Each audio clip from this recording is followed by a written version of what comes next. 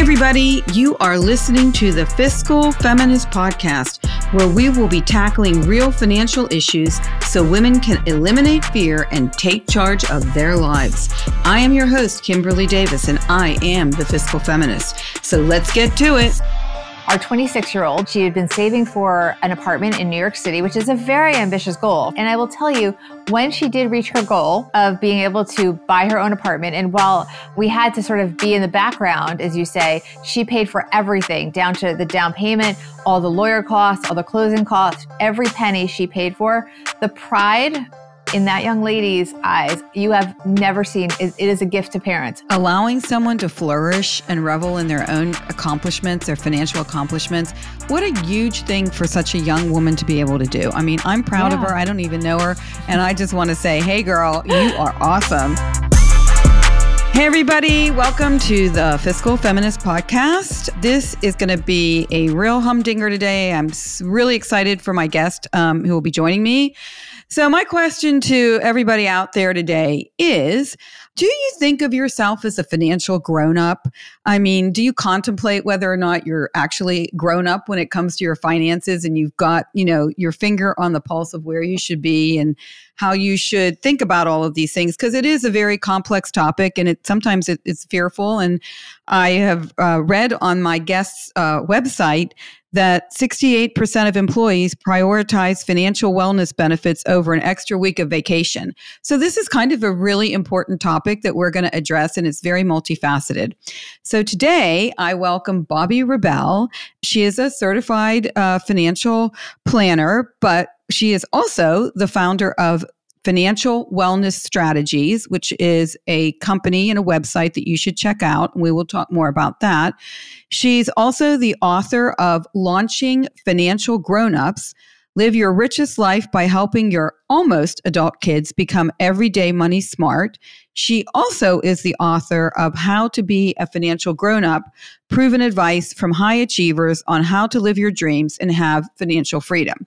So, obviously, she has the secret sauce to help us all become financial grownups. And this is something near and dear to my heart. I tell everyone that we have to take control of our own lives. We cannot wait for people to be our financial plan. We have to be our financial plan. No Prince Charming, no Princess Charming. We are the charming. So we are going to dig deep into so many topics today about how to get your grown-up financial act together. Bobbi, thank you so much for sharing your time with us. I know you're a money and parenting expert who has been on TV. You've been featured in all sorts of publications. You've been in the Wall Street Journal. You've been on CNBC. You've been in New York Magazine, Washington Post. The list goes on and on. So I feel really privileged to have some of your time today. Thank you for joining us and talking to the Fiscal Feminist audience. Thank you so much for having me. I'm so excited for our conversation. So before we get into the weeds, just briefly, I want to understand how you got to be doing what you're doing today, because I know everyone always likes to know, okay, how'd Bobbi get to do this? In case I want to do it. So can you tell us a little bit about your background and how you landed where you're at? Well, first of all, thank you again for having me. I always had a curiosity about things, and I had wanted to be a journalist. My dad was a Wall Street guy, and he kind of said to me, well, you're not going to make any money in journalism. You have to go work on Wall Street. And I said, well, I don't want to work on Wall Street. And we compromised, and I got an internship at CNN Business News, and I liked it. So I ended up going into financial journalism out of college. My first job was at CNBC, and I've done multiple things there since being a production assistant, but that was my first job. It's technically called a news associate. Went through my journalism career up to being a television anchor at Thomson Reuters, which is top global business news network, where I also wrote a personal finance column. And I loved my time there. I interviewed CEOs. I did a lot of travel, interviewing even Fed governors, things like that. But after a certain point, I realized I was talking about things, but I wasn't really having an impact. You can talk very macro about the economy, but I really wanted to do something that, frankly, made a difference. And so I thought about what I could do, and I did what I call a mentor tour, talking to different people that had been helpful to me throughout my life. And I came up with the idea to write the book that you mentioned, How to Be a Financial Grown-Up, which speaks to young adults about how to basically be a grown-up, how to live your financial life. What actually happens when you get out of school, whether it's high school or college. What do you do? How do you get your first home? What things do you need to know? People might not know you need renter's insurance. People might not know how does health insurance work and all the things. So it's basically the basics, and it features celebrity interviews. So long story short, I was working at Reuters and the book opened up opportunities, and I decided to take the leap. And I left my job as a business news anchor and decided to try to make an impact speaking to people. First that book, and then I later wrote Launching Financial Grownups, which is sort of a companion in that how to be a financial grownup speaks to the young adults directly. And then Launching Financial Grownups really speaks to, I believe, the ultimate stakeholders, which are the parents, grandparents, and anyone of older generations that has a young person in their life, about how to get the next generation to be engaged in their own financial destiny, how to get them to step up and take control and be financial grownups. So they're really companions. And now recently, I founded Financial Wellness Strategies less than a year ago. We are a certified women-owned business. I'm very proud of that. And that is really the manifestation of that, in that now I can go into companies, workplaces, and schools to some degree, more companies than schools, but I do both, and speak about those two topics and other related topics like multi-generational conversations about money. And really my most popular offering is financial wellness for women, which is great because a lot of companies are doing a wonderful job supporting, educating women about their financial, I would say, how to reach their financial goals and not just sort of muddle through life, how to be more intentional when it comes to their money. Right. And I think all of that. So you are in the Financial Wellness Strategies platform. You are hired by the companies to come in and speak to their employees on these various topics, so that it's kind of like a perk in a way to the employee, right? So that they can get your coaching and mentoring through your talks and your workshops to help them start implementing tangible, goals and, actions to kind of clean up their lives a little bit and get with the program. Yeah. Well, and we focus on live. It's really important that we focus on live, because what's happened, especially with COVID, is we've all sort of gotten zoomed out. And what these companies have found, and part of the reason I focus on live engagement, both virtual and in person, is because what they found is the engagement on these videos that a lot of amazing companies provide for them. So you might have a 401k provider. Right. I don't want to name names, but you know, these giant companies that are so good at what they do.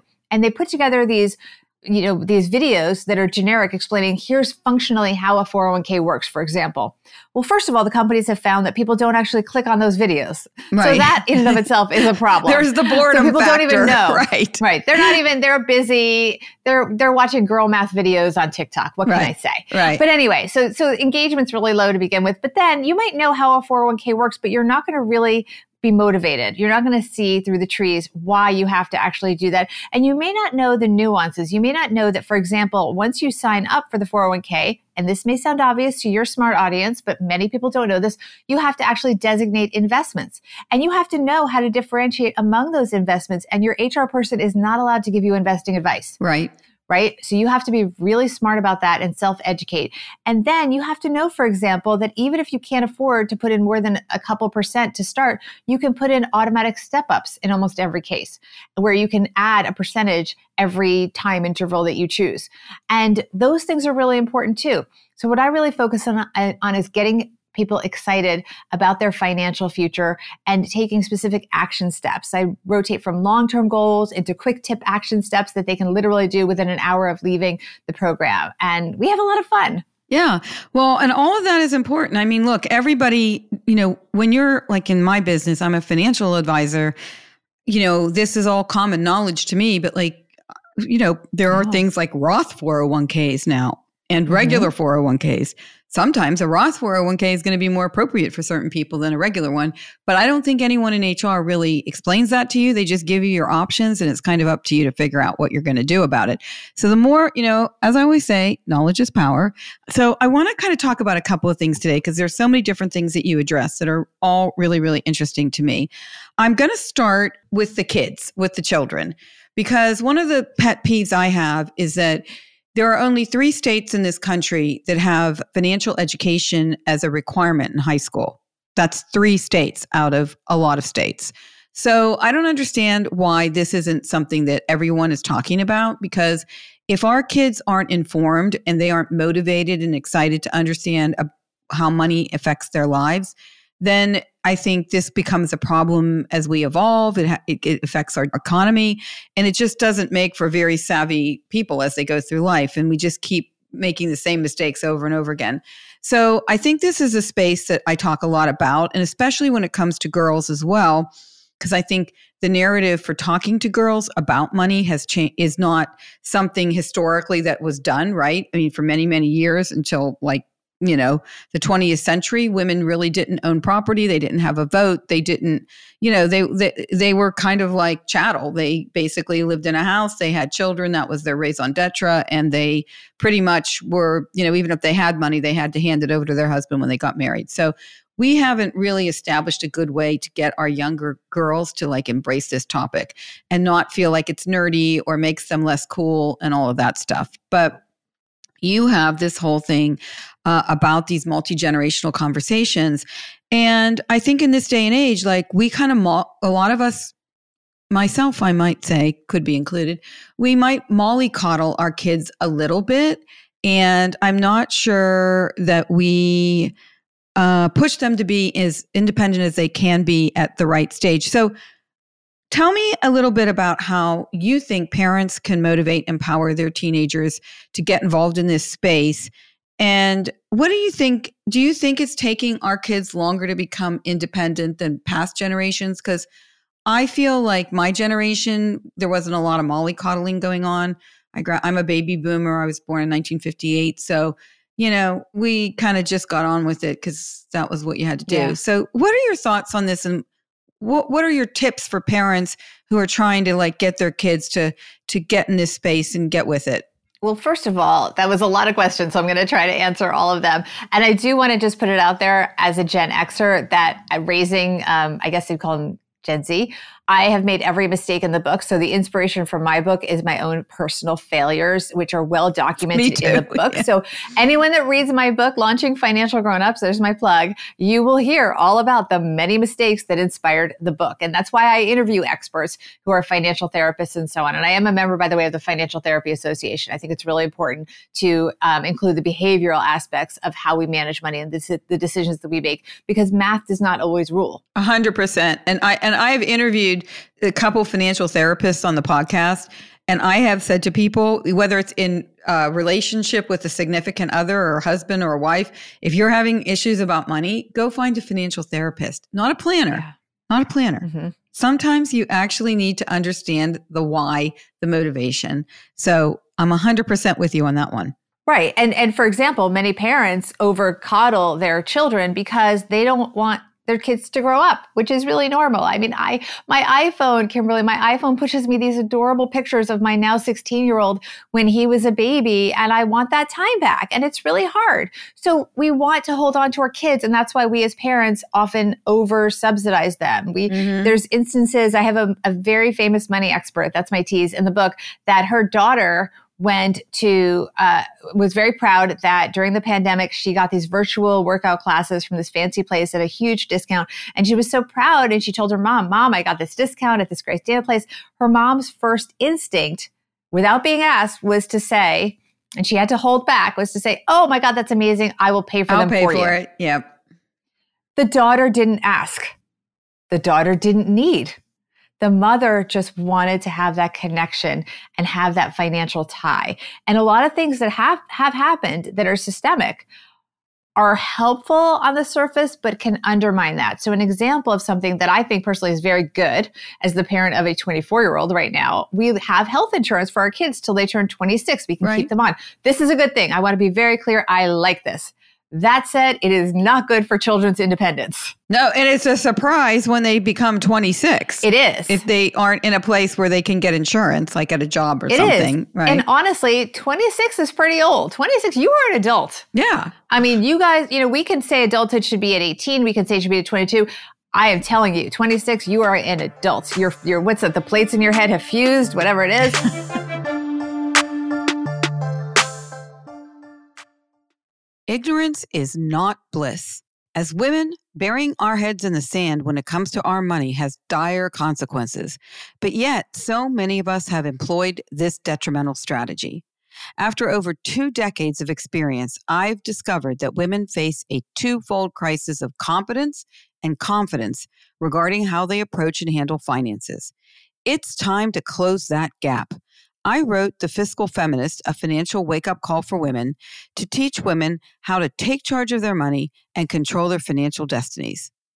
This book will help you achieve financial literacy, establish the right tools and rules for managing your money and relationships, and to plan for your future. It's time to gain and maintain financial wellness on your own terms. Head to fiscalfeminist.com to order your copy today. So we are delaying adulthood as a society and a perception, because when you extend those financial ties, you are extending their childhood to some degree. And my book is kind of trying to make the argument that we have to learn to let go. We have to be smart about it. And I always say, don't create expenses in the name of cutting off kids arbitrarily. So if it's cheaper to have your kid on a family plan and it's going to cost $25 a month on your family plan and $100 for them to be independent, let them stay on the family plan, and maybe they're going to reimburse you the $25, assuming the money's available to them. But I mean, don't create extra expenses. Don't throw them off your health insurance to prove a point. Don't be silly. It's a family ecosystem. And so you always want to think of it as a family ecosystem when it comes to money, and that you love and support each other. But you also should show them the bills. If it's cheaper to wrap them into your auto insurance, which it usually is, show them the bills. Maybe have them pay the bills, their portion of the bill, maybe even part of the portion of their bills, because you want them to learn what it costs to live their life. Because otherwise they upgrade their lifestyle in a way that isn't sustainable. Yeah. And I think that what you said is a really good idea. Like, one of my children, as she's kind of was building her business, I was helping her with a food delivery thing, like a home chef or one of those kinds of things. Because she's just trying to learn how to cook and all that stuff. So what I would do is I would have her send me the bill, right? I didn't say, oh, just put it on my credit card. No. Right. I want you to know how much this costs so that then you're going to take it over and you know what you have to put this into your budget as. So we did that so that she understood, okay, this is what it's costing for this meal plan. I gave her a finite amount of time that I was willing to pay for it. Then at this point, you should be this far along on your business, and then this is eventually what you're going to take over. But I thought that her actually knowing what it cost, I could have easily said, just put it on my credit card and it'll just automatically debit, every week. No, I wasn't going to do that, because then she has no idea of how much this costs. So how do we, as parents, we have to wean ourselves off of really wanting to make sure that our kids never feel uncomfortable or feel, like they may be, up against it financially, which I think are kind of good lessons for everyone to go through, because it sharpens your skills and makes you understand that maybe you do have to budget and you do have to know how much money you have coming in and how much you have going out. But what are some strategies that you can share with us that we can get over that, and then how we can try to teach our kids in the most loving way without them feeling like we're abandoning them, but saying, hey, here are 4 things that you, teenager, should be doing or learning about so that you can become more proactive as, with your money, and as you get older, be more in charge. I think it's really important to respect their values and let them lead the way. I know that sounds a little bit backwards, but you mentioned you're a baby boomer. I'm a Gen Xer. We have very different priorities very often. Younger people in general really value experiences. So you might see a young person who's spending what you perceive as a disproportional amount of money on experiences, on travel, and so on, and maybe less on rent, right? And we might say, oh, you should be saving for a down payment for a house. Oh, you should be doing this. Should. We have to take a step back and let them live their own lives and not impose our values. So for example, you may have an idea that they should go to graduate school or they should do this or that. Let it go. Talk to them, say, maybe this is something you can think about. It's not that you aren't going to guide them, but you can let them know you're doing this. This is a choice. But remember, if you travel, you may not have money for a down payment for a home. That's your choice, but just be aware of that and let them make their own decisions while giving them the guidance and parameters that you suggest. So for example, here's an example with a little kid. What I used to do with my son here in New York City is when he got out of school, I would say, this is the amount of money we have for after school. We can use it to take a taxi to your next activity, or we can have a snack and eat it while we walk. What would you like to do? So he's learning to make choices with a limited amount of financial resources. And so you just, move that example up higher. But it's also important to know, to think forward, that each child's personality is different. So that same child, the older kids responded well to allowance. This kid, I said, you're going to get allowance. I think it was $15 a week. And his part of his family, just being part of the family, was taking out the garbage. He took out the garbage, no problem. No allowance involved. I said, if you want your allowance, you have to make your bed and you have to get yourself up for school every day without anyone nudging you, and get yourself dressed and out the door on time. And every week that you do that, you'll get your allowance. Well, guess what happened? He decided he didn't really need the allowance. He preferred to not make his bed. So you have to know the kid, right? Because they'll call you on it. So it's really important. It's not a one size fits all. You have to really listen to your kid and understand where their levers are, where their priorities are, where their values are. I may have valued him making his own bed. He did not value that. He would rather not make the bed and cut it close for school and come out of his room disheveled at the last minute and barely make it there, versus he didn't really care as much about the money. There was nothing he really wanted to buy. Yeah, and he was still going to have a roof over his head and get his meals. And, it wasn't like he was going to get thrown out because he didn't pay his rent. Exactly. So know what's going to be effective and watch them rather than you. Right. So as they get older, I would say into teenage years, as long as they understand like the budgeting aspect, then it's up to them you're saying they know they have this amount of money. So if they want to use it to travel as opposed to saving for a home, or I don't think that people are in such a hurry to get married anymore as during my generation, which I actually applaud. And I have a lot to say in that space, but I think it's good to take a beat. And so people do have these other priorities, which I think are good, to travel and to do certain things that expand your horizons. Yeah, and that's what I mean with we need to respect the fact that their priorities are different. In many cases, every person's different. We're generalizing a bit, but I do regret looking back. Right after I got out of college, I went to work a month later at CNBC, and I've worked ever since. And would it have been so terrible, Kimberly, if I took a year off and did something else unrelated to my career? Of course, it would have been fine. And so sometimes we see them sort of having this freedom, and we say, oh my goodness, they should get started with their life. What are they doing? Well, you know what? Life is long, hopefully, and it's really important. And we can learn to do different things. We can learn a lot from them. We're in such a hurry. We're in such a hurry all the time. In this day and age, people don't have the same job like they used to for 30 years. I mean, I've had several different careers along the way. Yeah. And I'm happy for them because I developed different skill sets. But I want to ask you a question. So let's just assume maybe you have some parents that are just not very good at money management themselves. And maybe they have a lot of debt, or maybe they just spend money like water and they don't worry about their retirement, or they are not providing examples for their children to follow because they themselves are so disorganized on the financial front. How do we help those kids, or how do they help their kids if they've made a bunch of mistakes? How do they get their kids to listen to them about how to be financially together? Now, they could possibly say, hey, you don't want to do what I did because look at the mess we're in. But how do you recommend that parents communicate when they themselves have been pretty bad at it? Yeah. Well, I think to your point, transparency is really important.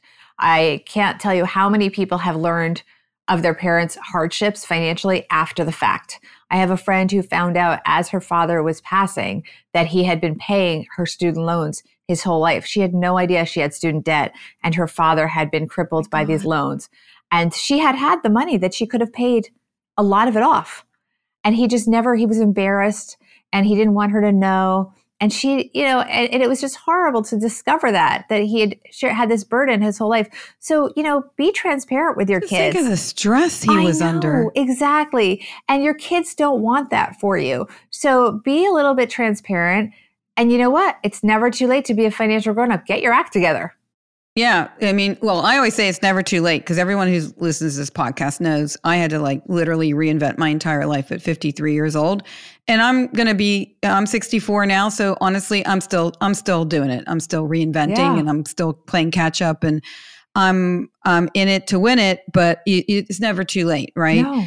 And I think that, it's a shame because we as parents, I mean, in this guy's case, he probably just did not want to let his daughter know that he was, doing this. And he probably, as a parent, felt this odd obligation. But transparency is so important. And I think like my kids learned a lot when I went through my divorce because they saw me having to really come up with some creative solutions and, to fund our lifestyle. There was a lot of downsizing going on to keep everybody in schools and then me trying to restart my career.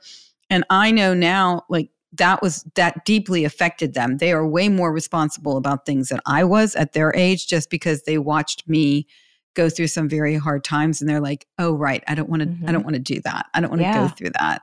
And so the other thing that is something I also have been really suffering, my decisions have not been clear cut on this particular topic, is that as we get older, we have to worry about our retirement, right? And then, and especially someone like me who had the great divorce, I'm still trying to rebuild my retirement. But then you have children who have things that they need money for, and they might want you to help them with, whether it's college or it's a wedding or it's housing, whatever it is. And so often we as parents give them money at our own detriment because it means that we're probably not going to be putting money towards our retirement in some way because that money is going towards helping our kids. So what advice do you have to parents who do things like that, which potentially hurt their long-term financial goals and their life in retirement? Like what do you advise them? Yeah, I would advise them to actually look at the numbers and see if I pay for my child's graduate school that they could get loans for otherwise, how does that impact my retirement? A financial plan will show you that. Yes. And here's the thing. It may be that you are willing to downsize in your retirement because it is more important to you to have your child go to graduate school and not have loans. You can make that choice. I remember one of the best advice I ever got from a guest I interviewed when I was a business news anchor, when I said, but what if people don't have the number they need to retire? She was a retirement specialist. What if they just are not going to have that number? And she said, take a deep breath and just correct course. Course correct, she said, course correct. Yeah. So, maybe you're in a house that costs X, move to a house that costs X minus Y. And if you're willing to do that, but don't be delusional. Yeah. Don't not make that change. You talked about downsizing.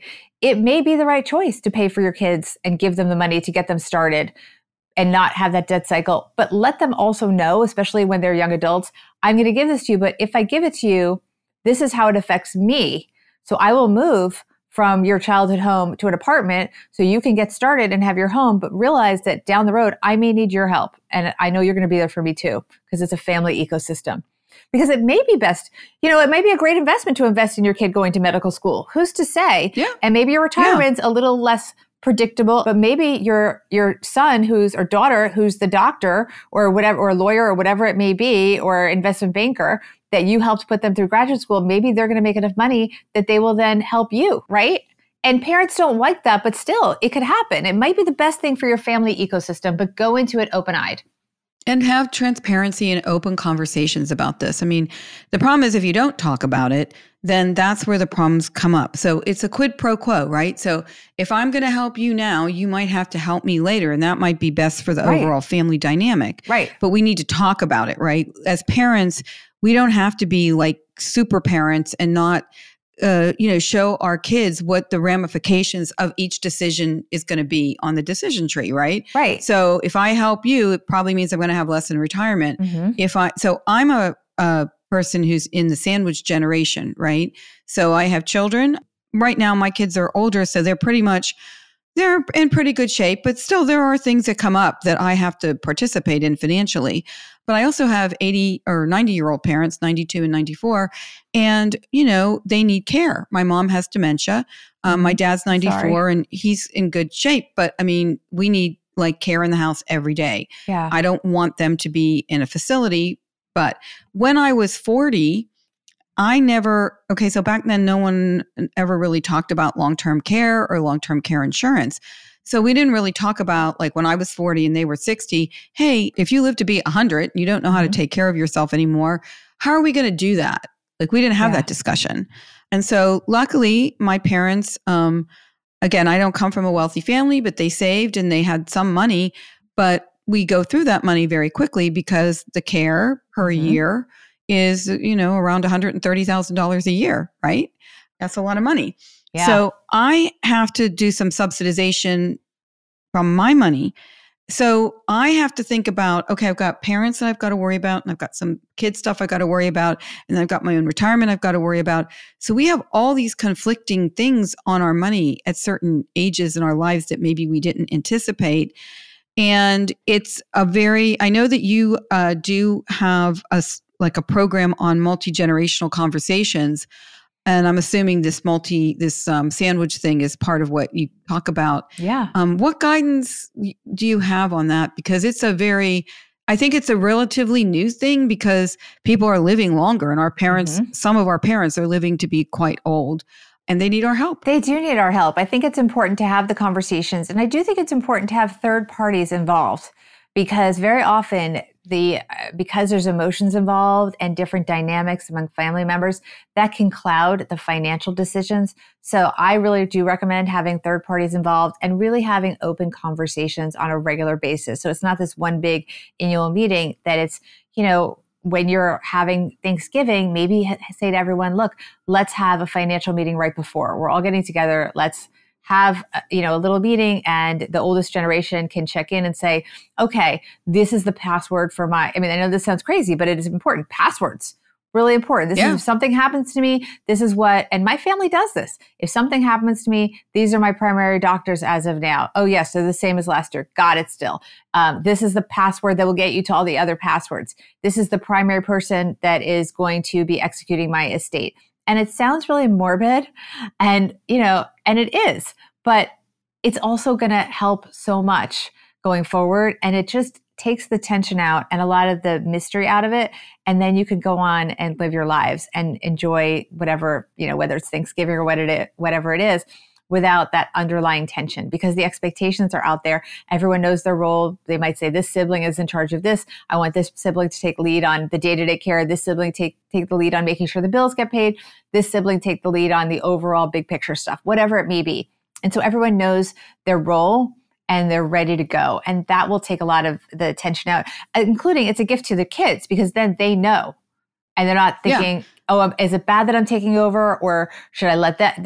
It's all out there. So having these conversations before they're needed is everything. Yeah, and yes, get a third party involved.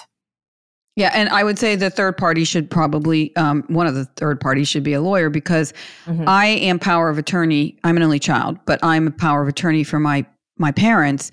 And the way it was written was they were first power of attorneys for each other, but then once they lost their mental faculties to be able to make these big decisions, they still know kind of some things, but they don't remember to pay their taxes or anything.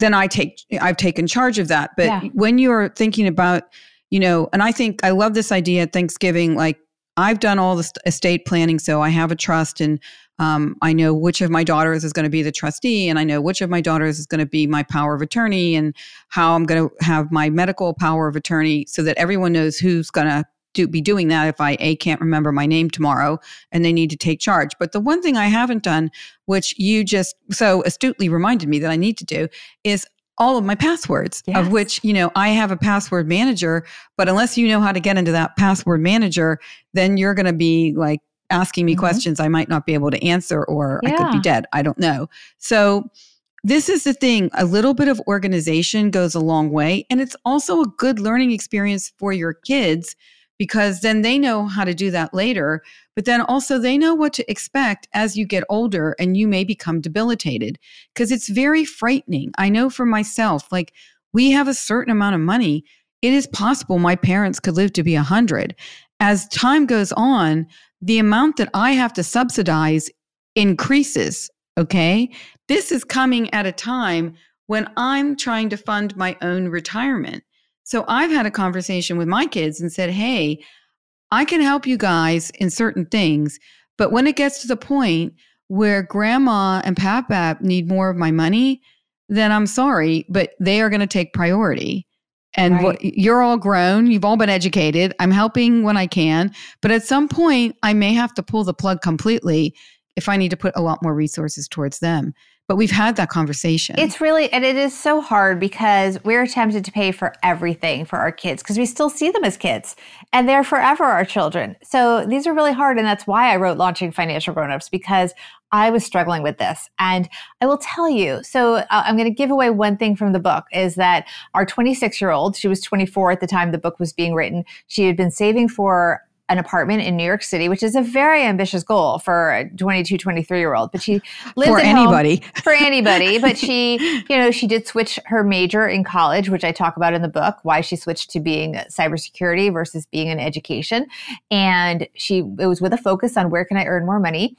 And she wanted that. And I will tell you, when she did reach her goal of being able to buy her own apartment. And while we had to sort of be in the background, as you say, she paid for everything down to the down payment, all the lawyer costs, all the closing costs, every penny she paid for. The pride in that young lady's eyes, you have never seen. It is a gift to parents. When you let your child succeed financially on their own and you're just there cheering them on, that is going to be priceless. And so I would implore parents to really let their kids shine. Understand that many times, as I told you about that financial expert that admitted her temptation was to pay for her daughter's workout classes, right? Yeah. Let them pay for it themselves. Let them come to you. If they're truly in need, be there for them, of course. But they're going to be really excited when they have, through their own money that they earned, been able to achieve a financial goal. And don't take that away from them. Yeah, I think, oh my God, that if you take anything away from this podcast today, allowing someone to flourish and revel in their own accomplishments, their financial accomplishments, what a huge thing for such a young woman to be able to do. I mean, I'm proud of her. I don't even know her. And I just want to say, hey, girl, you are awesome. And, it's funny because I've talked a lot about financial personalities, money personalities. Yeah. And there's one called the amiable, which I think I used to definitely be, which was you express your love through money. So you want to give everybody things, even at your own detriment, because, helping people monetarily is the way that you show your love and affection for them. And, I would say, unless you're like a bazillionaire, and even if you are, it's not good sometimes to, show your love through money when it's preventing the other person to accomplish some really important goals. Right. I think it's awesome that your daughter did that, because that is the first step in showing financial, you solidifying your financial base. She bought something in New York City. Which even makes it more amazing. Yeah. So I do want to but I want to be clear. Okay, so how did she get to that point? It's not that so yes, she saved the money, she earned all the money. However, she did graduate from college with no debt, right? She did live rent-free in our home for 2 years. She did not pay for food. We weren't going to be roommates and kind of label stuff with her name on it, know. But she didn't waste the opportunity. Exactly. And she would show me texts from her friends saying, I'm never going to be able to leave my parents' house. I don't know how you did it. And it broke my heart because at one point I did find out that she was turning down some social things with her friends because she really was watching that money. And now she's glad she made those sacrifices, but it did come with a cost. I mean, she did miss things because she was saying, that it just didn't fit her budget. And so she made deliberate choices. Yeah, which shows maturity. And you can't have everything, right? You can't go on the cool European vacation with your friends and save money for a house. So learning that early on. Mm-hmm. Now, in the interest of time, because you're an expert on so many things, but I do want to talk a little bit, because obviously this is my wheelhouse. I know you talk about financial wellness for women. So just a few tips for women that you would recommend for them to help build their financial resilience and their net worth, or whatever you want to call it. What are your tips to women? Because we do have a different landscape than men, our male counterparts, just given that many of us take breaks in our career.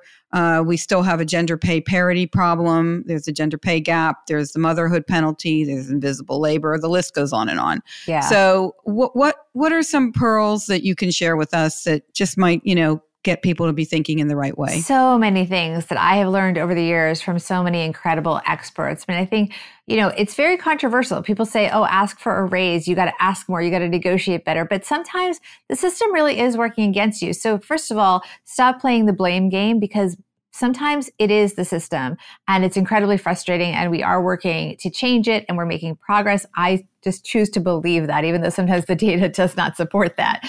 But just understand that some things are real and you're not just whining about something that doesn't exist. Acknowledge it. It doesn't mean we want to accept it passively, but acknowledge that it is hard and that we do have these obstacles and it is frustrating. I think we have a lot of progress that's been made because we can work from home, and that helps a lot.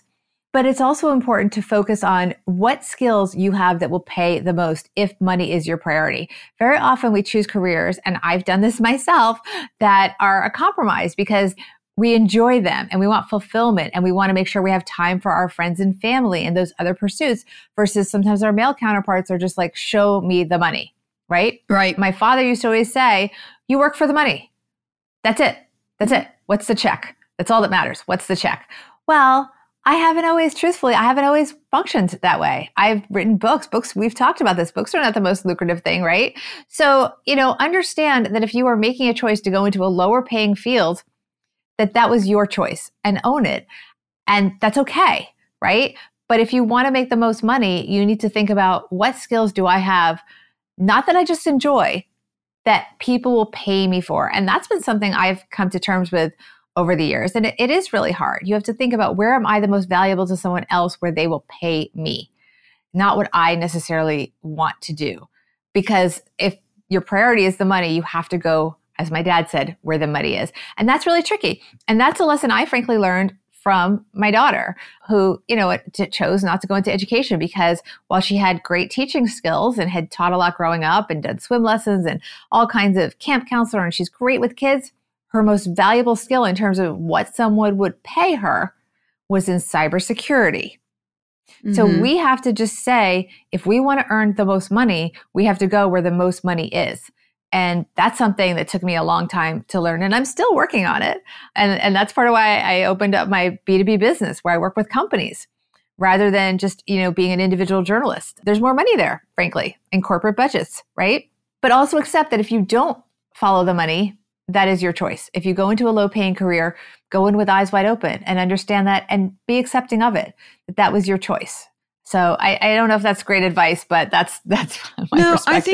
I think it's spot on, and I think it's real. I think it's real life advice. It's not like, I'm going to just give you some, kind of rose-colored view of this thing. I always say to people, make intentional career choices. Yeah. And I think during COVID, when we had the she session, which was the terminology that was the kind of crafted around the fact that a lot of women came out of the workforce and were let go because they were in careers that were very vulnerable to this kind of thing that happened, this kind of weird black swan event that occurred. And I've interviewed some financial coaches in my podcast, and I remember one of them saying, there's 3 different kinds of jobs you can have. One is a job because you need the money and you need to earn the money. The other is kind of something that you enjoy doing and you get to earn the money too. And then the third is a calling, and you're just super passionate about it. Yeah. And I think as we progress in our lives, there are different stages in our lives for each of those types of employment.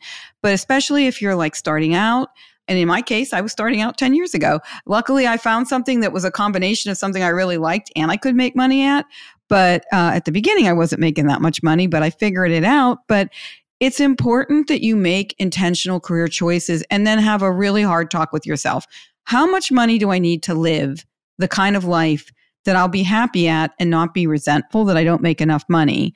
And then you can work backwards. Yeah. But if you are really if you're really passionate about something and it's not going to pay your rent, maybe you should just get a job that's in your wheelhouse that will give you the money, and you can do a side hustle and work on that until it gets to the point where it can become your passion and still provide you with the lifestyle you want. But I couldn't agree with you more. The thing with passion is very complicated because I'm not telling anyone to do a job they're miserable at, but sometimes the money from the job that you're good at will make you happy. And the thing that you're passionate about, people say follow your passion, the money will follow. Maybe some money will follow, but not enough money, right?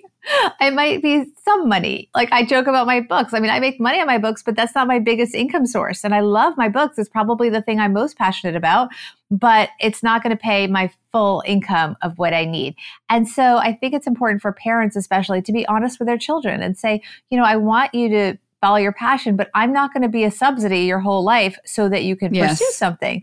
You have to find a way to earn the money. Very often people want to work in a low income job that does social good. That's fine. But then you have to live within that income. Another approach, if you want to do social good, would be to do something like earn a ton of money and set up a foundation that can pay for those organizations, right? If you go out and you earn a lot of money, you can make a really big difference, probably more than you would just individually working for free or for next to nothing, right? And also realize that a lot of industries do take advantage of young people that are drawn to the glamour and the lifestyle of some industries, like publishing used to be, or the movie business and stuff. And it sounds very glamorous. And they come in and they work for next to nothing because everybody else wants the same job, and they can get these kids to work for very little. But it's very hard to really make a lot of money consistently in those businesses. Some people might make it though. So it puts parents in a tricky position because we never want to tell our children not to follow their dreams. And every single top movie star or top film producer or director had a parent that said, ooh, maybe you should have a backup plan, maybe go to medical school on the side, and some actors, I can't think of who, but I know some actors really have had real careers that were lucrative in something else before they made it as actors, because they didn't really want to bet fully on it as their only income source early on. So it's really tricky for parents to walk that fine line between not killing their children's dreams and being supportive, but also saying, I'll subsidize you, but here's the exit strategy by age whatever. I think 26. My book, Launching Financial Grownups, has an off-ramp by age 26, because that's when the healthcare insurance ends, and we really should break financial support if we can. I should say dependent financial support. I always support discretionary. If you, for example, are estate planning and you can afford to give your kids money, especially protected in a trust, go for it. Set up those 529s for your grandchildren, pay off student loans, do all the things. I'm talking about subsidizing because they're in a career that just doesn't pay enough and they don't really understand what their life costs. That's what I want to tell parents not to do. Don't be over subsidizing to a point where a young adult, doesn't understand their lifestyle costs, what it costs to be them, right? Yeah, their costs are going to keep getting higher. And as you get older, like I know, kind of 40 is the new 30 and people live in their parents' basements, or so people say. But I mean, the reality is that, you have to kind of get a grip and understand that life costs money, and you need to earn enough money to be self-sustaining, because it's not fair to everyone in your family that that they have to subsidize you. And it also, it will help you feel better about yourself. I think when you can control your own universe financially, you feel like your daughter did when she bought her condo. It's like, hey, I can make my own money decisions without people telling me what to do, because I'm actually making my own money. And I want to applaud my dad, because when I graduated from Georgetown University in 1980, I had a bachelor's in foreign service. And my options were to go work at a bank in New York City. I think I got an offer at Chase. The other was I got a buyer. And I love clothes. I've always loved clothes. Okay. So I got an offer to be a buyer at Saks Fifth Avenue. And then I had gotten into law school. And so I got this job at Saks Fifth Avenue to be a buyer. And I was so excited because, I loved clothes and I was going to be in New York and da-da-da-da. The pay, it was 1980, was $13,000 a year. Even then, that was pretty low.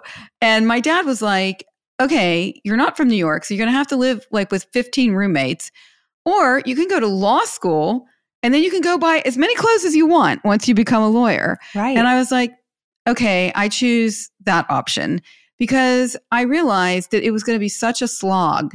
And another thing about the clothes is when I was living in London and I couldn't really do the lawyer investment banker thing, I created a fashion company because I love clothes. So I went back to the passion again, and I was the creative vision, and I designed a line of clothes. And weirdly, it was sold at Saks Fifth Avenue. So we came full circle with that. But what I realized was, as much as I loved clothes, the creating 2 collections a year and manufacturing and sending it off, it robbed me of my entire passion for clothes. I stopped reading fashion magazines. I got to the point where I didn't even want to buy clothes. And eventually I just thought, I don't like this business. It's robbed me of something I used to love. Now I actually don't enjoy it at all because it's a business. Yeah. So that was a really interesting experience for me because I still love clothes. Now I do actually look at clothes all the time because that's my thing. I don't buy them unless I can afford them. But the reality is that it just stripped me of the whole reason I had the passion, because it was just, now I was just worrying about making payroll and getting everything sent, bagged and tagged and, produced right. So you have to be real about this stuff. And I think you're shining a really good light on the fact that we need to be transparent, not only with each other, but with ourselves. So I think that's really an important thing because no one ever talks about that. Yeah. Like you seem to be the only one I've talked to that really actually is highlighting this, Yeah. Like get real. Well, and you make a good point. I mean, it's like the chef that, is cooking all day and doesn't want to cook for his family or her family because it becomes work. Very often, not only does a passion not pay well, it ruins the passion for you. So sometimes it's better to do what you're most passionate about only for yourself.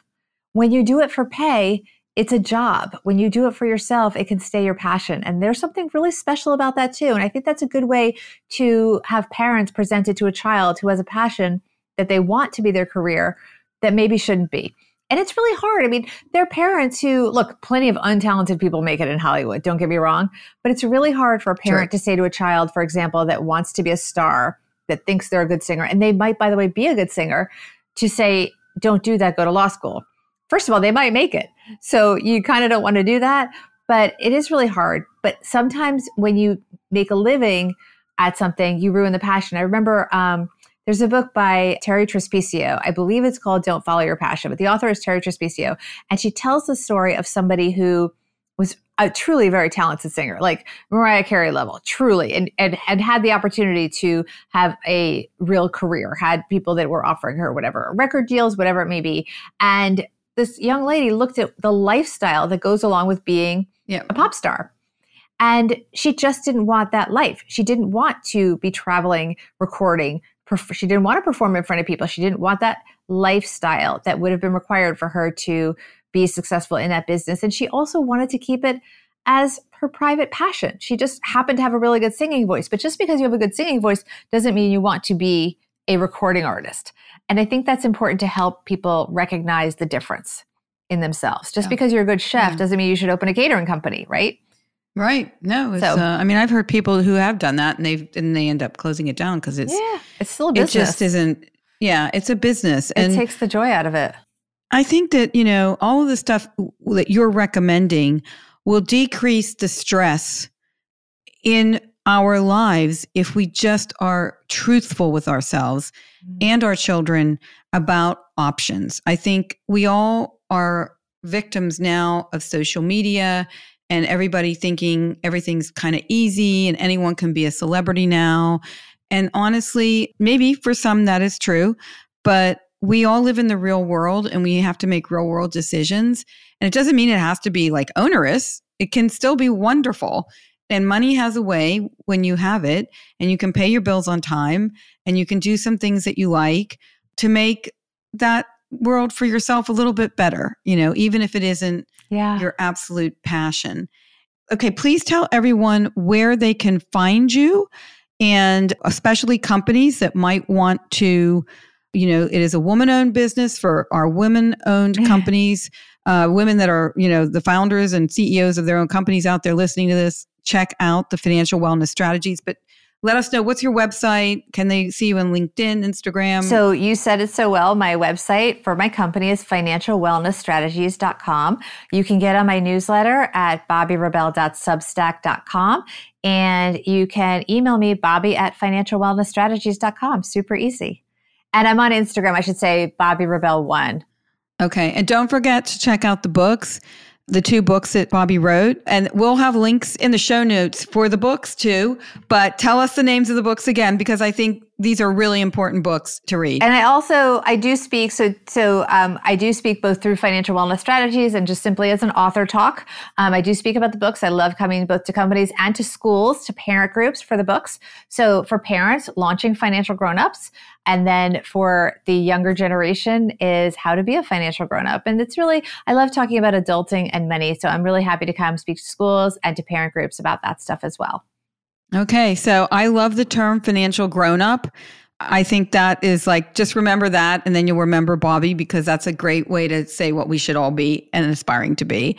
Bobbi, thank you for your time today and for sharing your expertise and your guidance, because I think a lot of what you said today is very meaningful. And I think a lot of what you said, no one really says. I think people talk more about like we should have personal finance classes in high school, but really not pulling back the covers and saying we need to get real with our kids and ourselves about like what it really means to be a financial grown-up, and just looking at all our options clear-eyed and not, not taking the love and the passion out of it, but just being clear-eyed and weighing all the different factors. And so for that, I say, not only are you teaching us to be financial grown-ups, but you are a financial guru, and we appreciate you very much. So thank you so much for joining us today. Thank you for having me. And I feel like I learned so much from you, Kimberly. So thank you.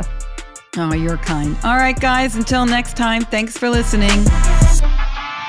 Thank you for listening today to the Fiscal Feminist Podcast. Please take a minute to subscribe to the podcast on your preferred podcast platform. And I would really appreciate if you could also rate and review it. You can also find me on Instagram and TikTok at The Fiscal Feminist, or check out the website fiscalfeminist.com.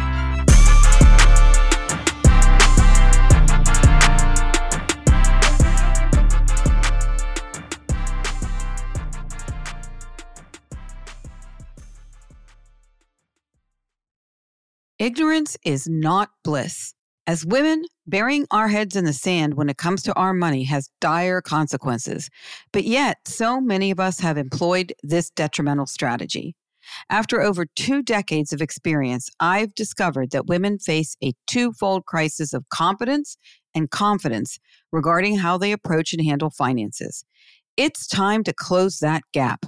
I wrote The Fiscal Feminist, a financial wake-up call for women, to teach women how to take charge of their money and control their financial destinies. This book will help you achieve financial literacy, establish the right tools and rules for managing your money and relationships, and to plan for your future. It's time to gain and maintain financial wellness on your own terms. Head to fiscalfeminist.com to order your copy today.